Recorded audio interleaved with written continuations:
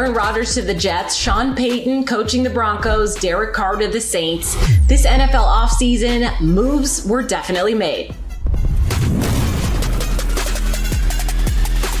Welcome to another episode of the Locked On Ultimate NFL Preview. I'm Kainani Stevens. This is a 7-episode series detailing the biggest questions, misconceptions, and storylines from all 8 divisions. You'll get insight and analysis from our local Locked On hosts that know these teams better than anyone. You can find out where your teams and favorite players stack up with a division perspective and a national perspective. You can find all 7 episodes on Locked On NFL's YouTube page or wherever you get your podcasts.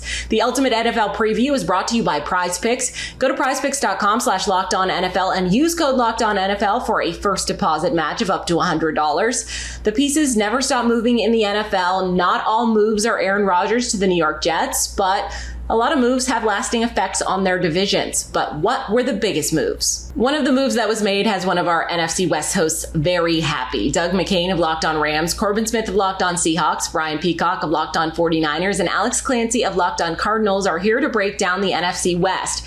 Alex, what move for the Cardinals made your day? I don't think you'll ever see a bigger smile on my big dumb face than right now. The removal of Steve Keim and Cliff Kingsbury from their post. The way I describe what Steve Keim has done is you have a young kid, or when you were growing up, you always had a friend that would come over, play with your toys, and then would leave and not help you clean up. And that's where Steve Keim left the Arizona Cardinals. And that's what we're dealing with now. Jonathan Gannon coming in, Monty Ossenfort nailing the draft by all metrics that are obviously all future-paced. That has been a breath of fresh yet uncertain air in State Farm Stadium in Phoenix that hasn't been realized over the last decade, with Steve Keim continuously getting extensions that he didn't deserve. Cliff Kingsbury coming in, thinking he was going to get fired the first half of the first game against Detroit, that Kyler Murray put this team on his shoulder and came back and tied. Kyler Murray has won despite Cliff Kingsbury. This team has won despite Cliff Kingsbury and Steve Keim. And now with the Arizona Cardinals 2.0, as I've called it, ushered in, that is the biggest offseason move that I could have ever hoped for, that I could have ever wished for, and that Arizona Cardinals fans would hopefully bear the most fruits of Michael Bidwell's labors from. So that's got to be it for me. Brian, where do you see the biggest move went down in the offseason? I got to tell you, my 49ers made the most annoying move, and that was adding Sam Darnold. And it's been the biggest move that we've talked about on our podcast all offseason long. Trey Lance versus Sam Darnold and the battle for the backup quarterback. But with Brock Purdy coming back and him being healthy, that was the biggest thing that happened for the 49ers. And I think I agree with Alex. I think some of the things they did that aren't for right now, especially the way, and I don't know if Jonathan Gannon's the right guy for the job in Arizona, but the way they navigated the draft and adding future picks, and I think that was a master stroke. So we won't see the fruits of that for a while probably, but I think those were for some phenomenal moves in a division that didn't have a ton of earth-shattering moves in the offseason. The biggest move on the field for the Niners was stealing away someone else from the division's best defensive lineman in Javon Hargrave and putting him next to Nick Bosa, which should free him up, which I think was huge for the 49ers' already stout defense. Corbin, is there anything that happened in the last couple of months that you feel like was a big move or is going to make a big difference come season time? You know, watching this Seahawks team for the last several years, it's been kind of annoying seeing all the interior defensive line talent that seemingly every other team in this division had. And then for Seattle to go out and finally say, we're going to spend some money in free agency. They get Draymond Jones, and they've just been stealing candy from a baby with the Denver Broncos, just taking all their good players and then dishing off Russell Wilson to him. But Draymond Jones is one of 4 players at the defensive tackle position the last 4 years or last 3 years to have at least 5.5 sacks every season. He has been consistent. He has been dominant at times, and he has been fantastic in training camp. They are really excited to see what he is going to do for this defense. And honorable mention, bringing back number 54 in the middle. This was the 30th ranked run defense in the league. That ain't going to happen again with Bobby Wagner roaming the middle, especially with Draymond Jones now up in the trenches. Draymond Jones is also a really underrated run defender. PFF gives him terrible grades, and that's proof that we shouldn't follow PFF grades because he is a fantastic run defender. So those 2 additions, that's why the Seahawks have closed the gap. Don't know if it means they win this division, but they have gotten close to the 49ers by adding those 2 players. Doug, where do you weigh in on it? Do you feel like there was something in particular? Or do you feel like once the season starts, we'll figure out what the biggest move was?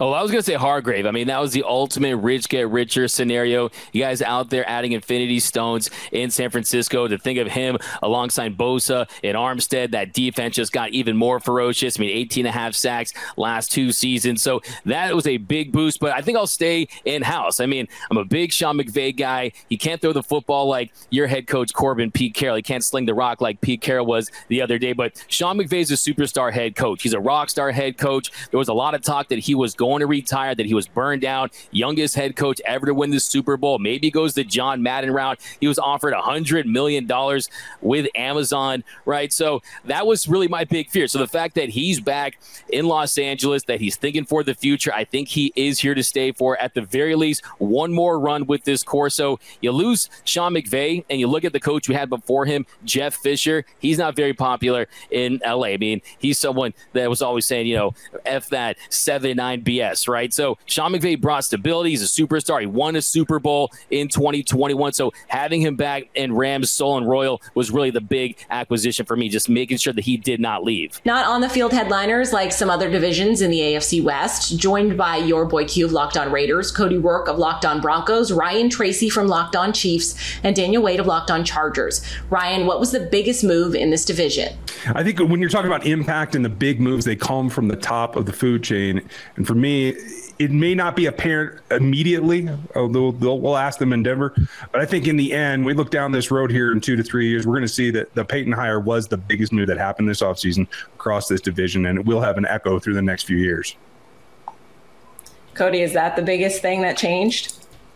I think from an operations standpoint, yeah, for the Broncos, Payton's obviously a big addition. He was brought in to change the culture, and I've seen firsthand just how different things are. I mean, media access has changed from what we've been normally accustomed to, and Payton has his hand on the entire operation. If you're attending practice, you see how things are going between facilitating player interviews and things like that with the media and the PR department. It's Payton's running. He's got his hands on that. If I had to go from like a player standpoint, for me, I think one of the biggest positional moves that impacted the AFC West, I think, is the Chargers drafting Quentin Johnston. I think adding him to that receiving mix there with obviously Keenan Allen, Mike Williams, it's kind of scary because the Chargers have always needed this number 3 wide receiver, not necessarily in that order, but they've needed a guy who can maybe take the pressure off that, because defenses are going to focus on Keenan. They're going to focus on Mike.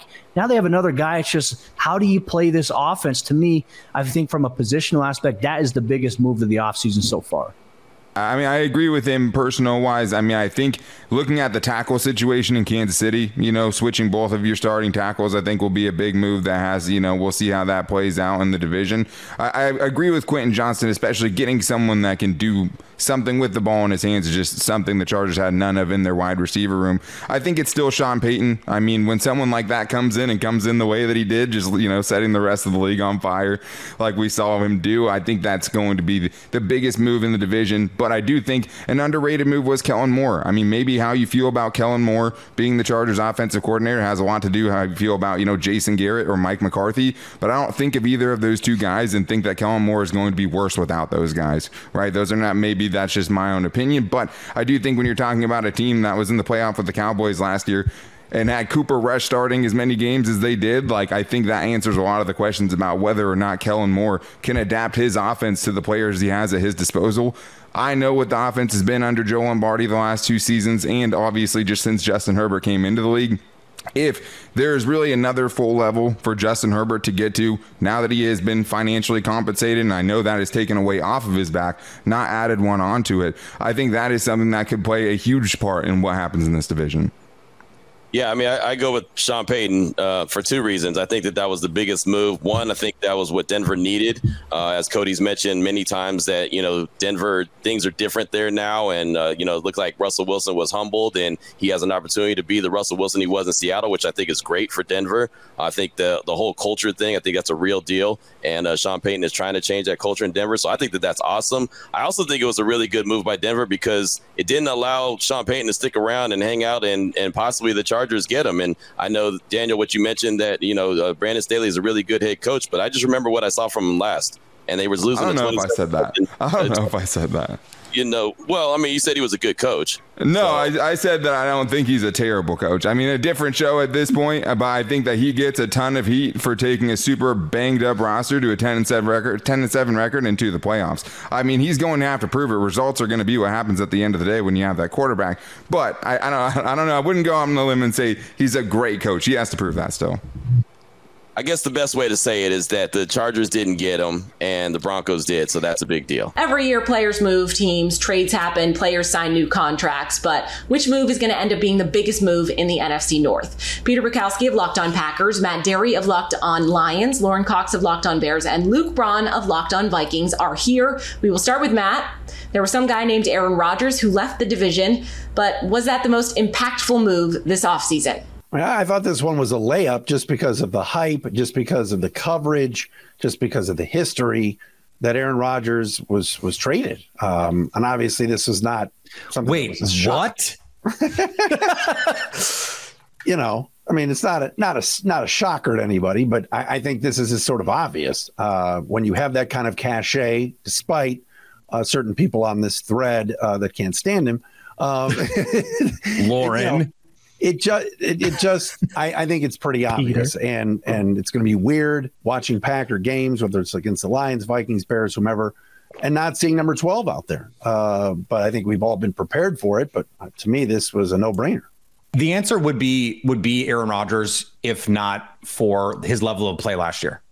If he had been if he had been traded post 2021 as the MVP of the league or something, let's say approximating that level of play, right. I think no doubt it is a layup.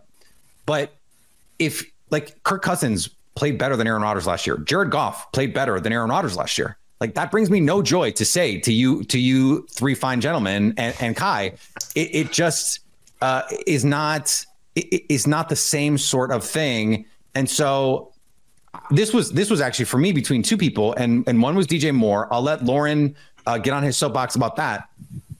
It says a lot. People think that the Vikings defense is going to be better than the Packers defense. And there are some people who believe that that's going to be true because of one person, Brian Flores. And to me, that was the most annoying move of the offseason. Now, that part of that is my Rodgers bias. I was very excited and very ready to see Jordan Love, but Brian Flores going to Minnesota was one of those damn it, come on. And I have to watch Joe Barry every week. And the personnel is still bad in Minnesota, but the fact that I believe he will make that defense better than it reasonably should be with the personnel because he is that good of a defensive coordinator, I think that raises their ceiling higher than it should. And I think the Packers don't need to get a ton from Jordan Love to get what Aaron Rodgers gave them just this last year. So to me, it's either DJ Moore or Brian Flores. It's funny because if you ask any Vikings fan what the biggest move of the offseason is, they'll say it's that, which is when do you ever hear that about a coaching thing? It's usually a trade. That's not a head coach. Yeah, that's not a head coach. But I think it has to be the Rodgers thing. And I think I'm just approaching it differently because I'm with you where even if you kept Rodgers, you're going to get 1-2 more years out of him. It was happening eventually. But this is the year now that it has happened. And this is a new chapter for the Packers. Yeah. And whether it has an outsized impact on the difference between specifically 2022 and 2023 for the Packers, this is now the team that has won the most division titles in the last 30 years by a long shot. And they are now going into a chapter beyond that. They are off into the great beyond. And for the first time in years and years and years and years, we don't really know how good the Packers are going to be. That's so crazy. That feels like it's a seismic shift in the power structure of the division. I would say, though, if Aaron Rodgers was here, I'm not sure we would know how good the Packers were going to be. You know what I mean? And so no. The question of what's the biggest off-season move, I think. The decline of Rodgers and the departure of Rodgers sort of are part and parcel. Sure. I think that's fair. But I think the Aaron Rodgers move is the biggest in terms of attention, the biggest in terms of size and sort of structurally big, but in terms of impactful on the team this year and the team in the future on the field, it's the Chicago Bears. It's not just the DJ Moore trade. It's not just DJ Moore. It's the trade down from the number 1 overall pick to the 9th pick and eventually the 10th pick of not only adding DJ Moore, but getting 2 future first round picks plus multiple future second round picks plus multiple draft picks later on and the number 1 wide receiver. it has that immediate impact of Justin Fields getting a top receiver and more draft picks this year to start developing this roster, but it's multiple future first-round picks the next 2 seasons plus future second-round pick. Like, this Bears team has so much draft capital to be able to set up and completely change the direction of this franchise just by having that number 1 overall pick and turning it into many different things. And I think it's got the immediate and the long-term impact, whereas the Rodgers thing, like, the Packers team, as Peter said, like, Aaron Rodgers wasn't as good last season, and Jordan Love has the potential to be as good as Rodgers was last season, which is not as good as Rodgers was total. But as far as the on-field impact, yes, the Packers got a first-round pick also that will affect their franchise. But we may still have some of the same questions about the Packers either way. On the field, well, certainly directionally, it's big for the change of the franchise. But X's and O's wise, I think the Bears had a bigger impact moving down from 1 to 9. I think the other part of this, and Luke, I think your point about, yes, we knew it was going to happen, but this is the year it happened is spot on. And so it's a little bit different because I've been preparing for it in a way that maybe, you guys haven't. Softens the impact. Right. Sure, but also the Packers prepared for it when they drafted Jordan Love. And so that makes this different. We saw a seismic shift in the approach of the Chicago Bears this offseason. Last year, Equanimeous St. Brown was the big offseason pass catching acquisition for the Bears. No, sir. It was Byron Pringle. Okay. Well, it ended up being Equanimeous St. Brown. It was supposed to be Byron Pringle, and it ended up being EQ. Surely Chase Claypool will get a mention eventually in this. And I promise we didn't make up either of those names. We are not that creative, but it seems like we did. But then they go out, and not just Lauren, I love your point about it's not just DJ Moore, it's the trade. Because not only did they get DJ Moore and all the future draft capital, who did they take with their pick? Another player, Darnell Wright, the offensive tackle from Tennessee, to help Justin Fields. And so now they are set up. This is the year. I think this might be the only team, and Luke, you can tell me about what you think of the Kirk Cousins future, but this might be the only team where the starting quarterback this year, if things go poorly, depending on how poorly they go, will not be the starting quarterback next year. I think Justin Fields is under that kind of pressure to perform, and the team has set that up by doing everything they can to support him. If he does not show it this year, it's over in Chicago. The Packers have set themselves up to, if they need to move on from Jordan Love, they can, but also they've set this up like this is a 2-year thing. We're going to give Jordan Love some time, all these young players. We're going to let this marinate and then see what we have to do down the road. I think that's why this for me, I've talked myself into now that it's Chicago. To answer your question briefly, I think for Kirk Cousins to stay in Minnesota, he probably has to at least go to the NFC Championship. Wow. That's a lot. Yeah, it is a lot. And I think it's future 49ers quarterback Kirk Cousins is what you're saying. Oh, geez. Oh, yeah. Hey, one more biggest offseason move that's under the radar is Chauncey Gardner-Johnson in Detroit. That was a pretty big signing from a leadership perspective, and they love him. So watch that one too. Coming up, we get the other side of the Aaron Rodgers trade. Was he the biggest addition in the AFC East? That's next on the Locked On Ultimate NFL Preview. If you haven't started using Prize Picks, now is the time. Prize Picks is the most fun that you can have by winning 25 times your money this football season. You just select 2 or more players, pick more or less on their projected stats, and then place your entry. Testing your skills on Prize Picks this football season is the most exciting way to play daily fantasy sports. If you have the skills, you can turn $10 into $250 with just a few taps. Prize Picks is really simple to play. You make your picks and submit an entry. You can do it in less than 60 seconds. Prize Picks offers weekly promotions that can lead to big payouts like Taco Tuesday. Each Tuesday, Prize Picks discounts select player projections up to 25%. To provide even more value. Prize Picks now offers Apple Pay for quick and easy deposits into your account this football season. Go to prizepicks.com/LockedOnNFL and use our code LockedOnNFL for a first deposit match of up to $100. Again, go to prizepicks.com/LockedOnNFL and use our code LockedOnNFL for a first deposit match of up to $100. Prize Picks, daily fantasy sports made easy.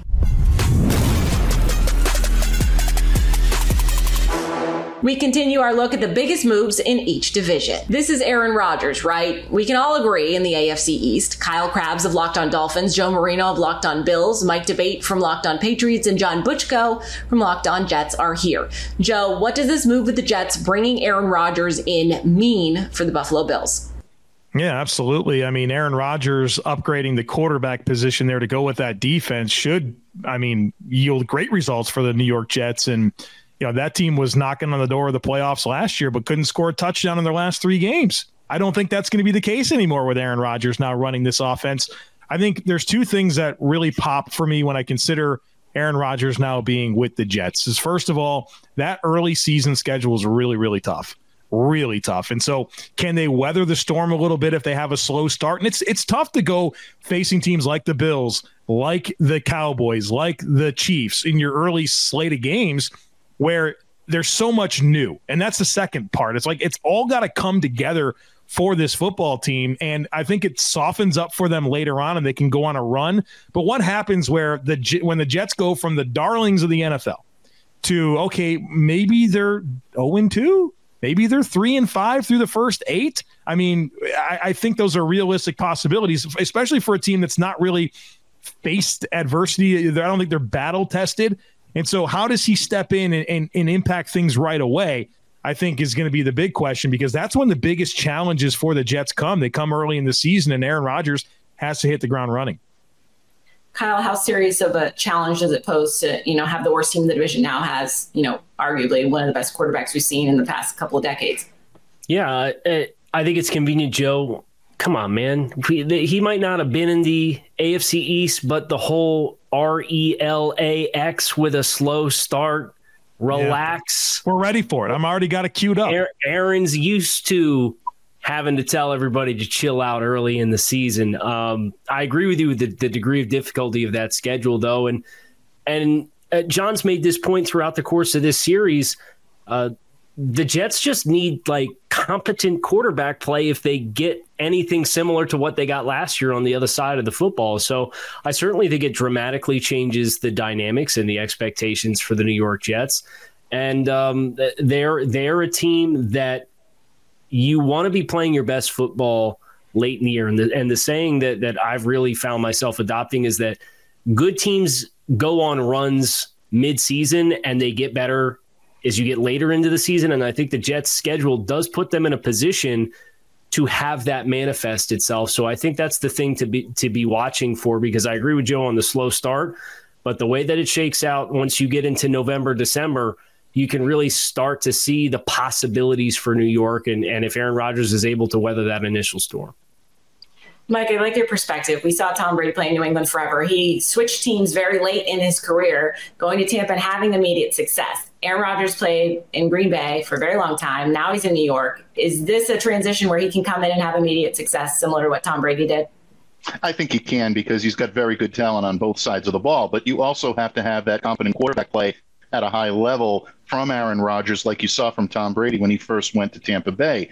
Aaron is motivated. He's definitely playing with a little bit of a chip on his shoulder, which is a good thing. You definitely want to see that if you're a Jets fan. So I believe he can do it. And I think Kyle and Joe have hit the nail on the head with their late season schedule, allowing them to make runs. I watched the New England Patriots do this for years, where they started off slow, got better and better as the year went on. And then by the time winter hit, just about every Patriots beat writer was using the old Game of Thrones winter is coming type thing to describe how the Patriots were going to be able to get through December and January. The Jets are definitely built for that. From a Patriots perspective, it means, first off, sorry, John, the Patriots have to take these games seriously against the Jets for the first time in a long while, and they will. They absolutely will, with Aaron Rodgers under center.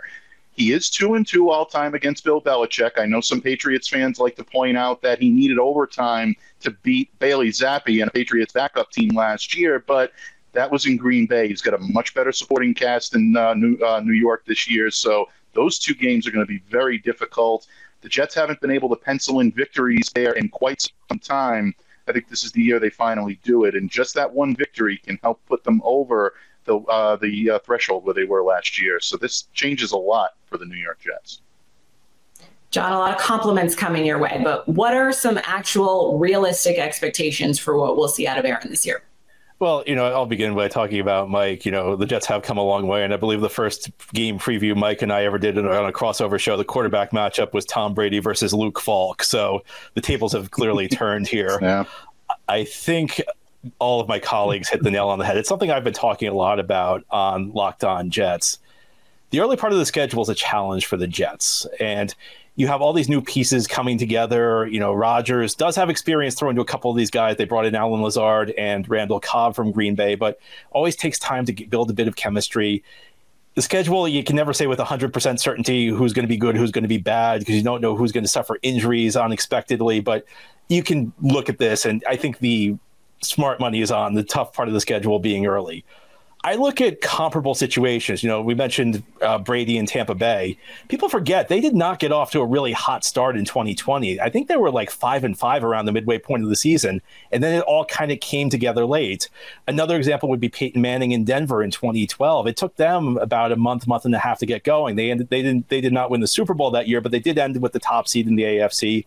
They ended the year playing their best football. I think you have a lot of different things converging, and I think my colleague said it so well that I don't know if I have that much to add to it, but I just want to agree with them that I think for the Jets, it's all about surviving the first 6 weeks. I've been saying on Locked On Jets, 2-4, I would take that because I think things are going to open up at that point of the season. The schedule gets softer.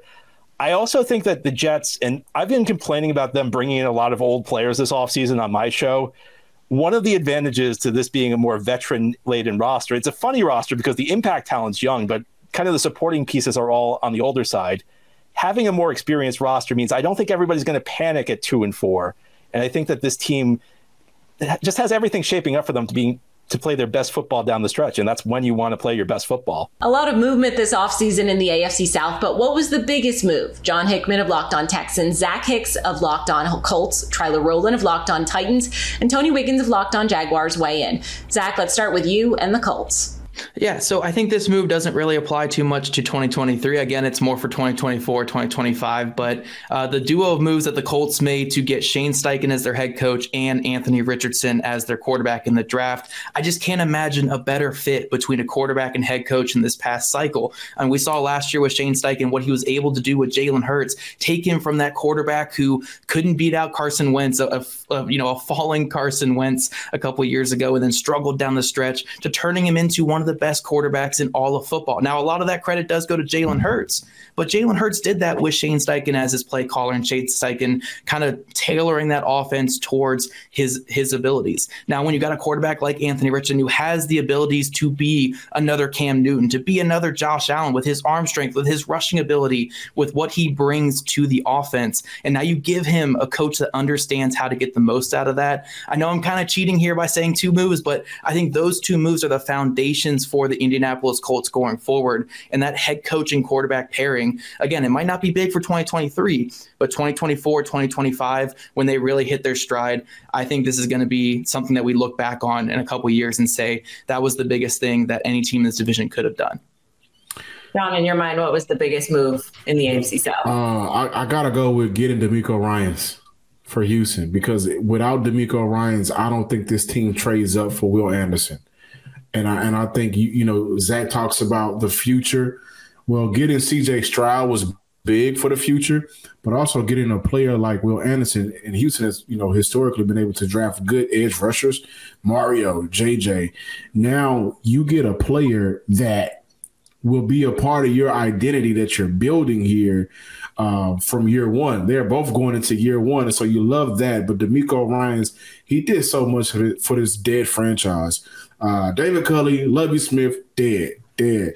Nothing was happening. You're still going through the Deshaun Watson issue, and the fan base was just completely out of it. The moment DeMeco was announced as this team's next head coach, the energy came back, the life came back, and with that, this is a team that may not win the division, but they're not going to win 3 games. They're not going to play for a tie. They're not going to go out there and have lousy outings. DeMeco has set a tone and new culture, and I think that's the biggest offseason move in the division, because everybody that wanted a head coach wanted DeMeco.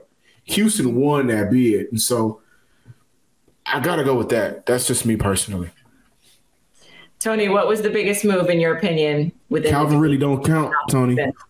It counts. He got reinstated. It counts. Does not. Y'all ain't even got to have no domestic over it. It doesn't count. So okay, I'm not going to go with him, because where I'm going is with this. The Jaguars did absolutely nothing in free agency. And then we're very, very conservative in the draft. So the best move that I believe that they made was to do nothing, because now what it does is it means that they're not hedging their bets anymore. Everybody's being accountable. They are going to draft and develop their team. That means it's on the scouts, it's on the GM, it's on the coach, it's on the staff to be able to draft and develop players. If you are going to be in the business of retention, and if you're going to be in the business of taking your own guys and just having this farm system and elevating from within, like we see a lot of the real good teams do over the years, the Chiefs have done it, the Ravens have done it, and have always been very, very good. If you're going to do that, then there's nothing wrong with ticking me and the fans off by not doing anything, but really by doing something, by doing nothing. And that thing that you're doing is saying, no, it's on us. We're going to do our job. We're going to pick the guys that we want that fit our culture, and we're going to develop them from within. So I applaud them for doing it, because if it doesn't work, it gives me a whole bunch of stuff to talk about. No, Tony, I agree with you 100%. I just want to say one of the reasons that Jacksonville has been a big spender in free agency for so long before this is because they didn't have anybody to spend their money on, because the guys that they drafted didn't always pan out. So I think them doing nothing, like you're saying, deserves the credit that you're giving it, because it's a sign that they're starting to do things the right way and they're starting to build a franchise the way you're supposed to. They got their couple of little pieces they needed when they got the new staff last year. But I just wanted to say I agree with you that doing nothing is a great sign for them, because it shows that they want to keep their money for guys they believe in-house. Tyler, was that the biggest move for you, or was there something else that you feel like may make a bigger impact in the division? No, look, and I feel bad.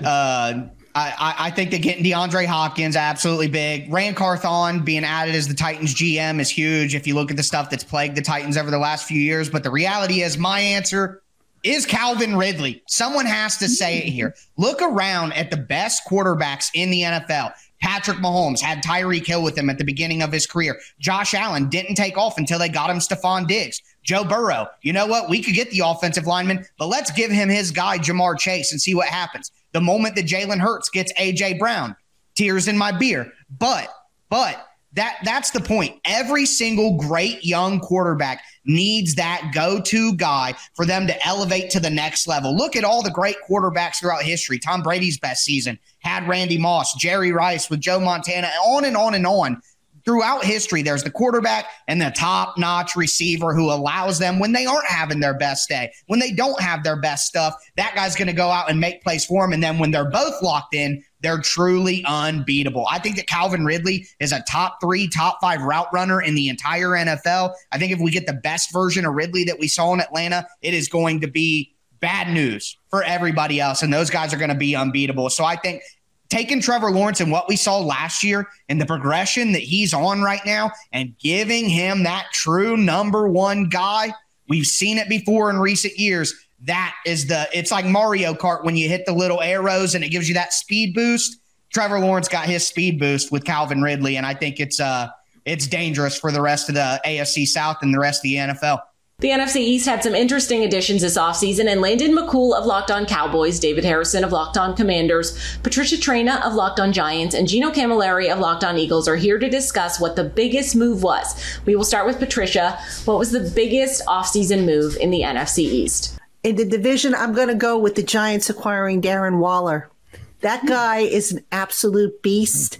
If he is healthy, he's going to do wonders for that Giants offense. You know, in addition to the speed, he has been unguardable in training camp practices. He's been unguardable in the joint practices that they just had with the Detroit Lions. Waller is going to make a difference for that offense. He's going to open things up along the sides, allow some of those smaller guys to run patterns, get yards after the catch. I mean, we saw plays where he was literally drawing a party around him, which singled up guys on the outside. So Waller is a huge move. I know a lot of people will say, well, what about Saquon Barkley and the Giants not signing him to a long-term deal? They did get him to sign. He is in camp. We'll play this song and dance again next year, but I think the Waller acquisition is huge. Landon, what, from your point of view, is the biggest move in the division in the offseason? I mean, I guess we all thought that this was obvious, but we're all going to have our different answers. But to me, there is no other answer than Dan Snyder selling the team to Josh Harris. I mean, this is something that is going to have decades worth of reverberations for that team. I mean, this is a situation that Dan Snyder was, I mean, I hate to say it, like cancer on the Washington Commanders, and was terrible for morale, for decision-making, for everything from top to bottom. Dan Snyder was arguably the worst NFL owner on the team. He may be the worst sports owner in sports. And maybe in sports history. I mean, that's how bad things were. And so for Washington to get out from underneath that shadow, to have that boot lifted off of them, and to have a brand new day. I mean, I don't know that we can express how much of a positive an addition by subtraction that is for the entire team. We can talk about free agents or off-season stuff if you want. I think every one of these teams has made a good addition here or there, but the change of ownership is a brand new day for the Commanders in a way that they've been needing for decades at this point, and it's going to make a huge difference in that team. David, how have you seen the change so far, and do you feel like that's made all the difference? Oh, it's massive, and it's not an understatement to call an overstatement to call Dan Snyder a cancer on this organization. It's something that, I mean, as soon as team president Jason Wright and head coach Ron Rivera could actually talk about it happening, they couldn't wait fast enough to say this is going to be great and this is going to be awesome for the organization. We can't wait for it to actually happen. You know what I mean? They soldiered on and they played the good, front facing members of the organization for as long as they had to. But as soon as they had the opportunity to talk about it, and even just talking to Ron Rivera, he recently got into a little bit of controversy for something he said about the players and Eric Bieniemy, and not saying it maybe the best way he should have said it compared to what he meant to say. But even with that, this is the most relaxed I've ever seen Ron Rivera as a head coach, and it's really cool to see because Ron's a good dude.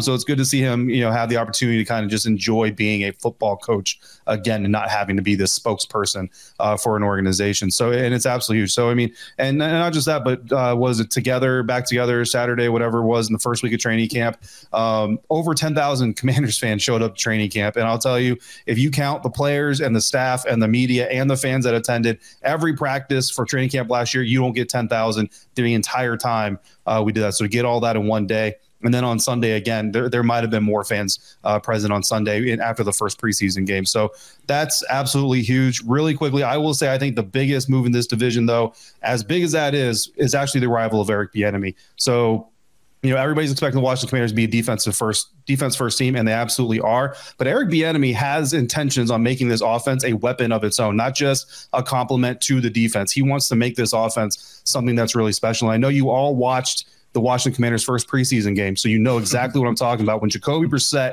walked into the end zone against the Cleveland Browns, I don't know, second or third defense, so huge grain of salt here. But when he walked into the end zone on that play, there were 2 touchdowns, wide open opportunities for Jacoby Brissett on that play by design. Either walk in yourself and take the fantasy points for everybody that plays preseason fantasy, or throw the ball to Byron Pringle in the back of the end zone, because both of those options were wide open, and that is what Eric Bieniemy is scheming up for this offense. So while we all sit here and say Commanders defense first, just the offense just don't lose the game, Eric Bieniemy plans on making this offense a winning offense. We'll see if he can get it done, but that's what he plans on doing.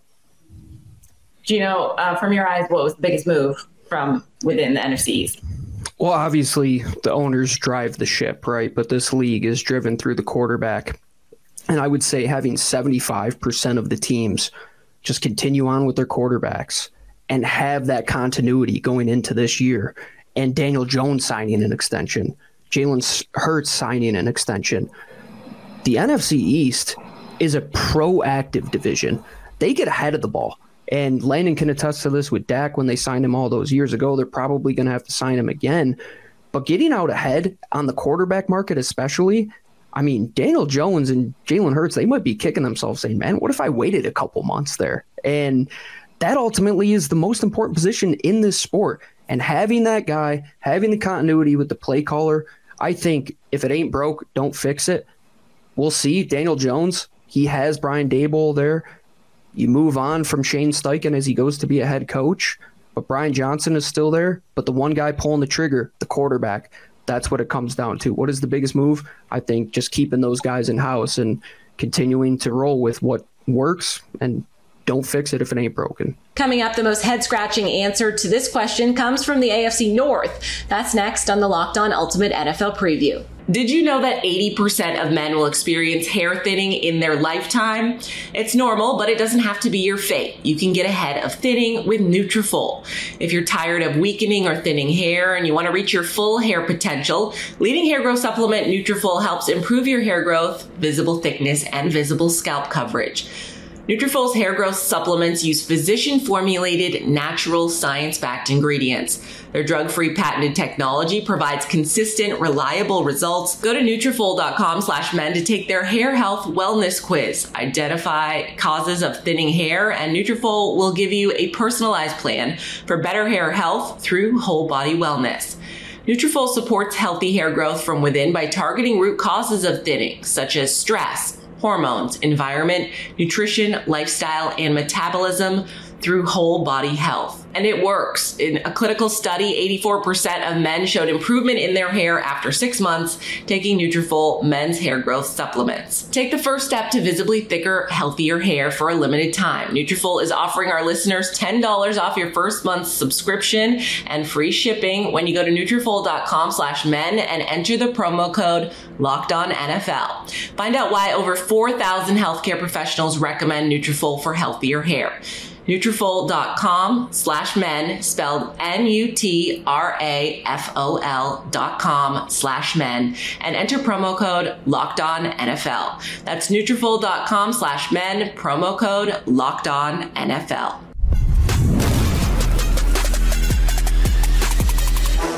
We continue our look at the biggest move in every division. A lot of improvements around the AFC North this offseason. Jeff Lloyd from Locked On Browns, Jake Liskow from Locked On Bengals, Chris Carter from Locked On Steelers, and Kevin Ostreicher from Locked On Ravens are here to discuss who made the biggest move.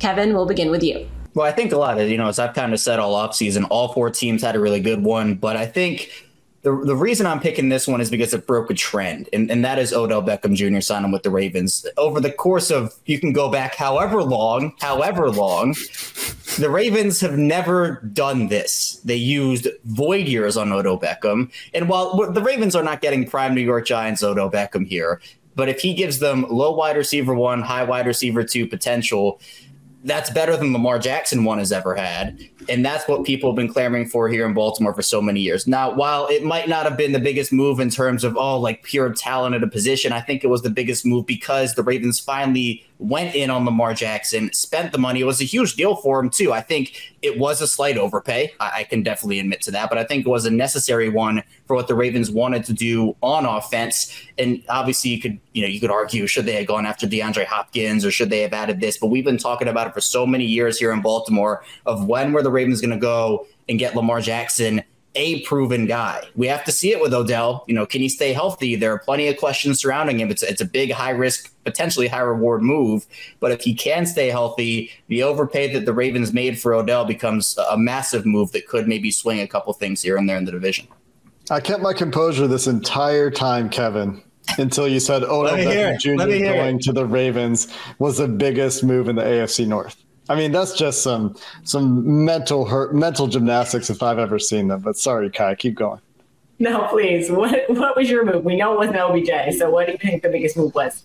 I mean, I'm between Jim Schwartz and Orlando Brown, a different OBJ who should add a lot of stability for the Cincinnati Bengals. But I just want to give a shout out to making a move that should help the defense of the Cleveland Browns significantly that isn't a player acquisition, because that's been such a huge problem for the Browns. And I think the coaching in general has been a big problem for the Browns. And that's part of the reason. It's not voodoo, Jeff. I think it's been a coaching issue. And so hopefully. Are you talking about when a certain defensive back coach said Friday after they lost to the Bengals that when T. Higgins and Tyler Ward left the game, it somehow made it harder for them to play against the Bengals? Is that what you're trying to go with? I think that Jim Schwartz should help, but for the Bengals and Orlando Brown to make a case for the best consensus tackle available in free agency, and one of the biggest issues the Bengals have had has been offensive line play as they get deep into the playoffs and they have injuries piling up there. I think Orlando Brown improves them at left tackle and subsequently improves them at right tackle, where Jonah Williams has taken to that position like a duck to water. It's been a really smooth move for him to that side. So best offseason available tackle, I'll take that for the Bengals and make an argument there. Jeff, we know you've been pleased with some of the moves that Cleveland's made in the offseason. Which one in particular do you think was the best? First things first, Kev, the best move for your Ravens was getting Lamar Jackson handled long-term. That was the best move for the Baltimore Ravens by far and away. Now, for the Browns, Dalvin Tomlinson. Look, they've done a lot of work here, but this team, it was putrid. There's no other word I can use. Their defensive tackle play, their interior play. And this is my 7th season now covering the Cleveland Browns. And the best defensive tackle this team had up until this year was Larry Ogunjobi. No disrespect to Larry Ogunjobi. Good player, but still light years away here. They went after any defensive tackle that was available. Javon Hargrave, they were in. They needed to get full-on grown men in here. You can't take one of the most important positions in the NFL, interior defensive line play, and say, oh, well, we're going to throw a third on it this year. Oh, we'll throw a fifth on it next year. Oh, we'll throw a third on it. You have to get a proven commodity. So you get Dalvin Tomlinson in here. You get the late signing of Shelby Harris. And, of course, another third-round pick, Siani Ika, who looks like he should be somebody that can help with the run. But that was the one. Because this defense, and it's not changed much from Joe Woods to Jim Schwartz, they want to get in 1st and 10. They want to get you to 2nd and 8. They want to get the big guys off the field, the extra secondary players, the extra pass rushers. That's the way football is played nowadays. But when you play a team like the Atlanta Falcons and they run the ball down, you throw it 12 plays in a row, and throw it because I guess they kind of felt bad for you to take a break on it. They were humiliated last year in run defense, and they put an onus on it. And you can't hire Jim Schwartz and say, oh, well, we're going to try to get you this. You got to get players in here. And they absolutely did that. But Dalvin Tomlinson for the Browns is probably the biggest single acquisition they made this offseason. Chris, are any of those the moves you agree with, or is it someone in Pittsburgh you think was a bigger move? As far as the other teams, Orlando Brown, I thought was a fantastic move by the Bengals because they need to shore up that offensive line. I felt like if the offensive line of the Bengals was one of the better in the NFL, they would have and might have won back-to-back Super Bowls. I think that has been their biggest Achilles heel. If I was to talk Steelers, I mean, I think their draft class was amazing. These guys, they were all guys that I charted in my top 33. Their top 4 picks were all guys I put in my top 33 on my big board, and I thought that they did a fantastic job in getting talents in key positions. So they've done that very well. But I also picked one free agent they signed, Isaac Seumalo, who I think is a quiet signing that has really come over well. A veteran guard from the Eagles. Jason Kelsey raved about him on his podcast recently because of his leadership and because of his ability to change the line of scrimmage. He has balanced the Steelers' offensive line. I think he's made it easier for whoever's going to be left of him, whether it's Broderick Jones or Dan Moore Jr., to start week 1. He's going to make it easier for that guy to do their job. And across the board, this Steelers offensive line is going to be a lot better than they were at the start of last season when they were really struggling to put anything together. Is it Derek Carr and then everything else in the NFC South? Aaron Freeman of Locked On Falcons, James Yarko of Locked On Bucks, Julian Council of Locked On Panthers, and Ross Jackson from Locked On Saints are here. James, what was the biggest offseason move in the division? To me, it was the Atlanta Falcons signing Jesse Bates. I have watched Jesse Bates spark a defense to go on an absolute tear. So many times I've lost count. I'm very close to Cincinnati. I see a lot of Cincinnati Bengals games. I have watched him single-handedly take over games and elevate that defense as a leader, as a contributor, as a playmaker. And the moment he signed with Atlanta, I immediately texted my co-host David. I was like, this is bad news. This is real bad news that Jesse Bates is coming to the NFC South because this guy is incredible. So of all the moves that Atlanta made, they made a ton. New Orleans made a bunch. Carolina made some moves. Nothing stood out as much as Jesse Bates coming to the back end of that Atlanta defense. Aaron, was that the same for you, or was there another move or addition elsewhere in the league or elsewhere in the division that you thought was a bigger deal? I wanted to pick Jesse Bates, but, I just wanted to throw some shade at Ross and pick David Onyemata. I could have picked any, of the Falcons free agents. And I was like, we're talking NFC South, so let's keep it in the family and let's talk about the player that the Falcons stole from the New Orleans Saints and David Onyemata.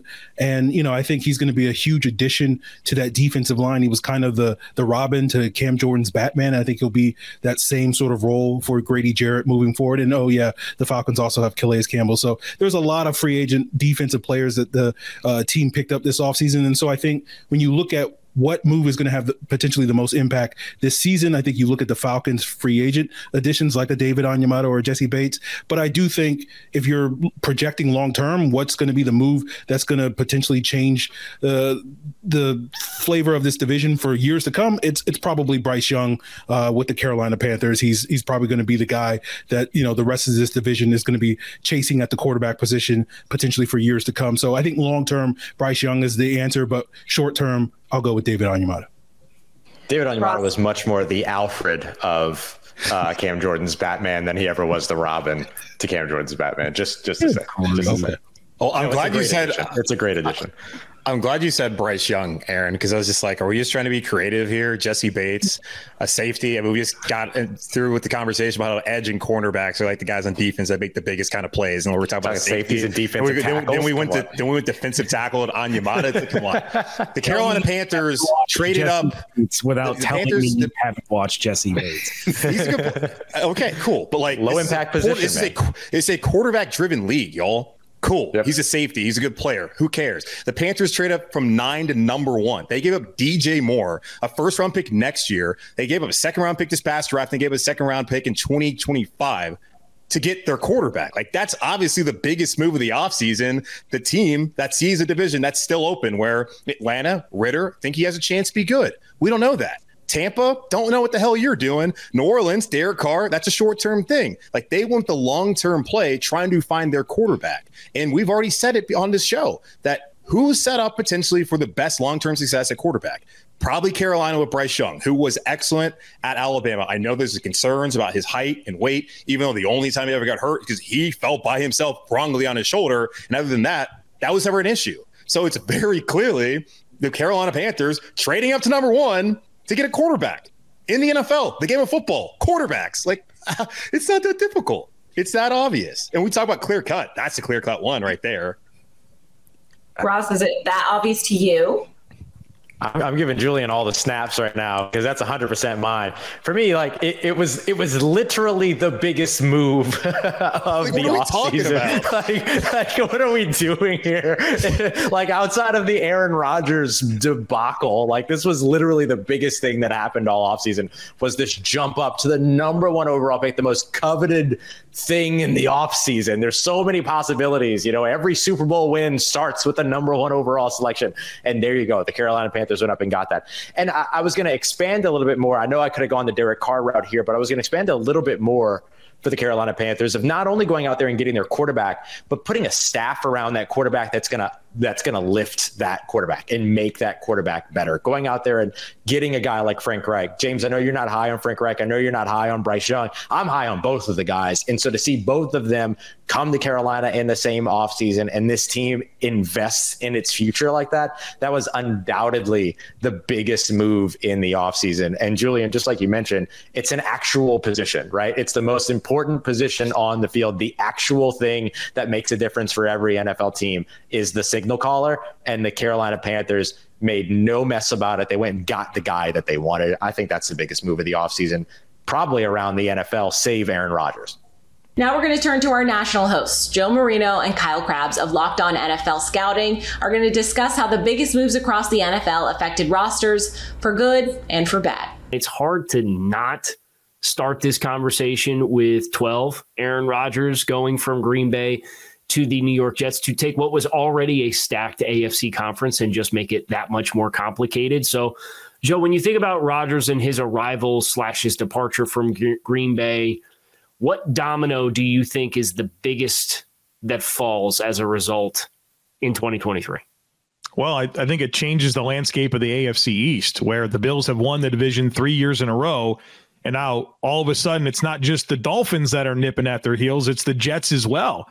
And you think about this Jets football team last year, they're right in it, right? They're in the thick of the hunt to make the playoffs. They didn't score a touchdown their last 3 games.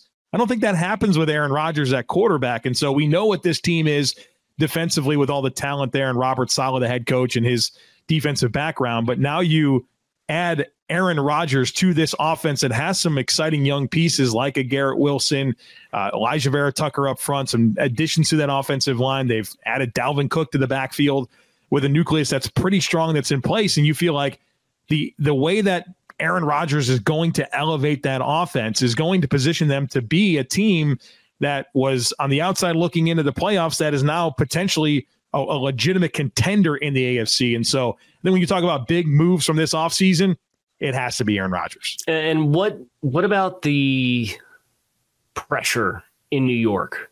Because obviously you've just outlined this was a team that didn't score a touchdown in the final 3 games down the stretch. They had a very impressive record before losing, 7 of their last 8 football games was what it ended up being. Like they fell apart down the stretch with lack of good quarterback play. And now you're making an aggressive move and trading assets for an older quarterback in Aaron Rodgers. If it doesn't come together, I think that's another piece of why this is such a big move. Yeah. Because the Jets are now in this critical intersection as a football team where Joe Douglas had a ton of success with the 2022 NFL draft. But if you look at some of his early picks from the previous seasons that he's been the GM, it had not manifested up until 2022 with consistency with the early picks. Now it feels like the corner's been turned, but what happens if the Jets underachieve with the magnitude of this decision that they've made and how that could potentially shake up New York? I think that's kind of the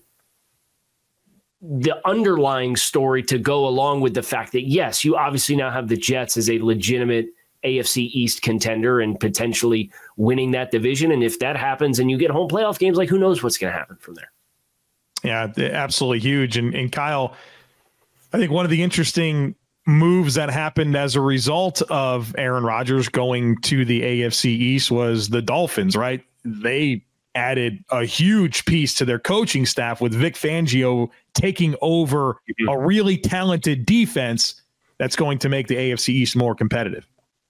Yeah, I think the Dolphins last year were really held back by their defense, and they had some defensive injuries, but just the trends across the league and how the game is played, the Dolphins really flew in the face of that. And you see all of these branches off of the Vic Fangio coaching tree that are taking defensive coordinator roles for the idea of presenting vanilla defense and forcing quarterbacks to do all of their work after the snap. And that was the antithesis of what the Dolphins were defensively with Brian Flores and Josh Boyer this past year as the defensive coordinator. So I think it's a big ideological shift. I think it's going to put some of their aging corners, Xavier Howard, Jalen Ramsey, when he comes back from injury, in position to continue to stand out, potentially be in better position to have success. They brought in Bradley Chubb last year at the trade deadline to go with Jalen Phillips. So you have like a really good organic pass rush duo. So you don't have to blitz, which the Dolphins did at as high of a rate as anybody last year. So it's going to be a very different style that when you have the mastermind and the puppet master behind it, it certainly helps give you confidence that it's going to take and it's going to assimilate rather quickly. I don't think you could say the same for Sean Payton in Denver, but when you think about like big league-wide moves, traded a first-round pick for the rights to a head coach. Doesn't happen often. So Sean Payton, as far as other monumental moves, feels like a big one for me a year after Denver went all in for Russell Wilson. What they put in that trade package, it was a disaster with Nathaniel Hackett. How quickly can Sean Payton manifest that turnaround? I think that's another, when you talk about the big chapters of the offseason for teams across the league, that has to be on that list as well. And how about the Carolina Panthers trading up to number 1 overall for their franchise quarterback, trying to replace Cam Newton? They have sat out the last few drafts when it comes to picking quarterbacks. They said, no longer. We're going all the way up to number 1. We're going to trade future first-round picks. DJ Moore, get out of here. We want Bryce Young. It'll be very interesting to see how that all comes together. That's it for our conversation on the biggest offseason moves within the division. This is just one of 7 episodes for the Locked On Ultimate NFL Preview. You can head to Locked On NFL on YouTube or wherever you get your podcasts from for other conversations, including who finishes last in each division, which QB is best, and what's a national misconception about your team that isn't true. Don't forget to follow and subscribe to your favorite local Locked On shows for the best insight on your team every day.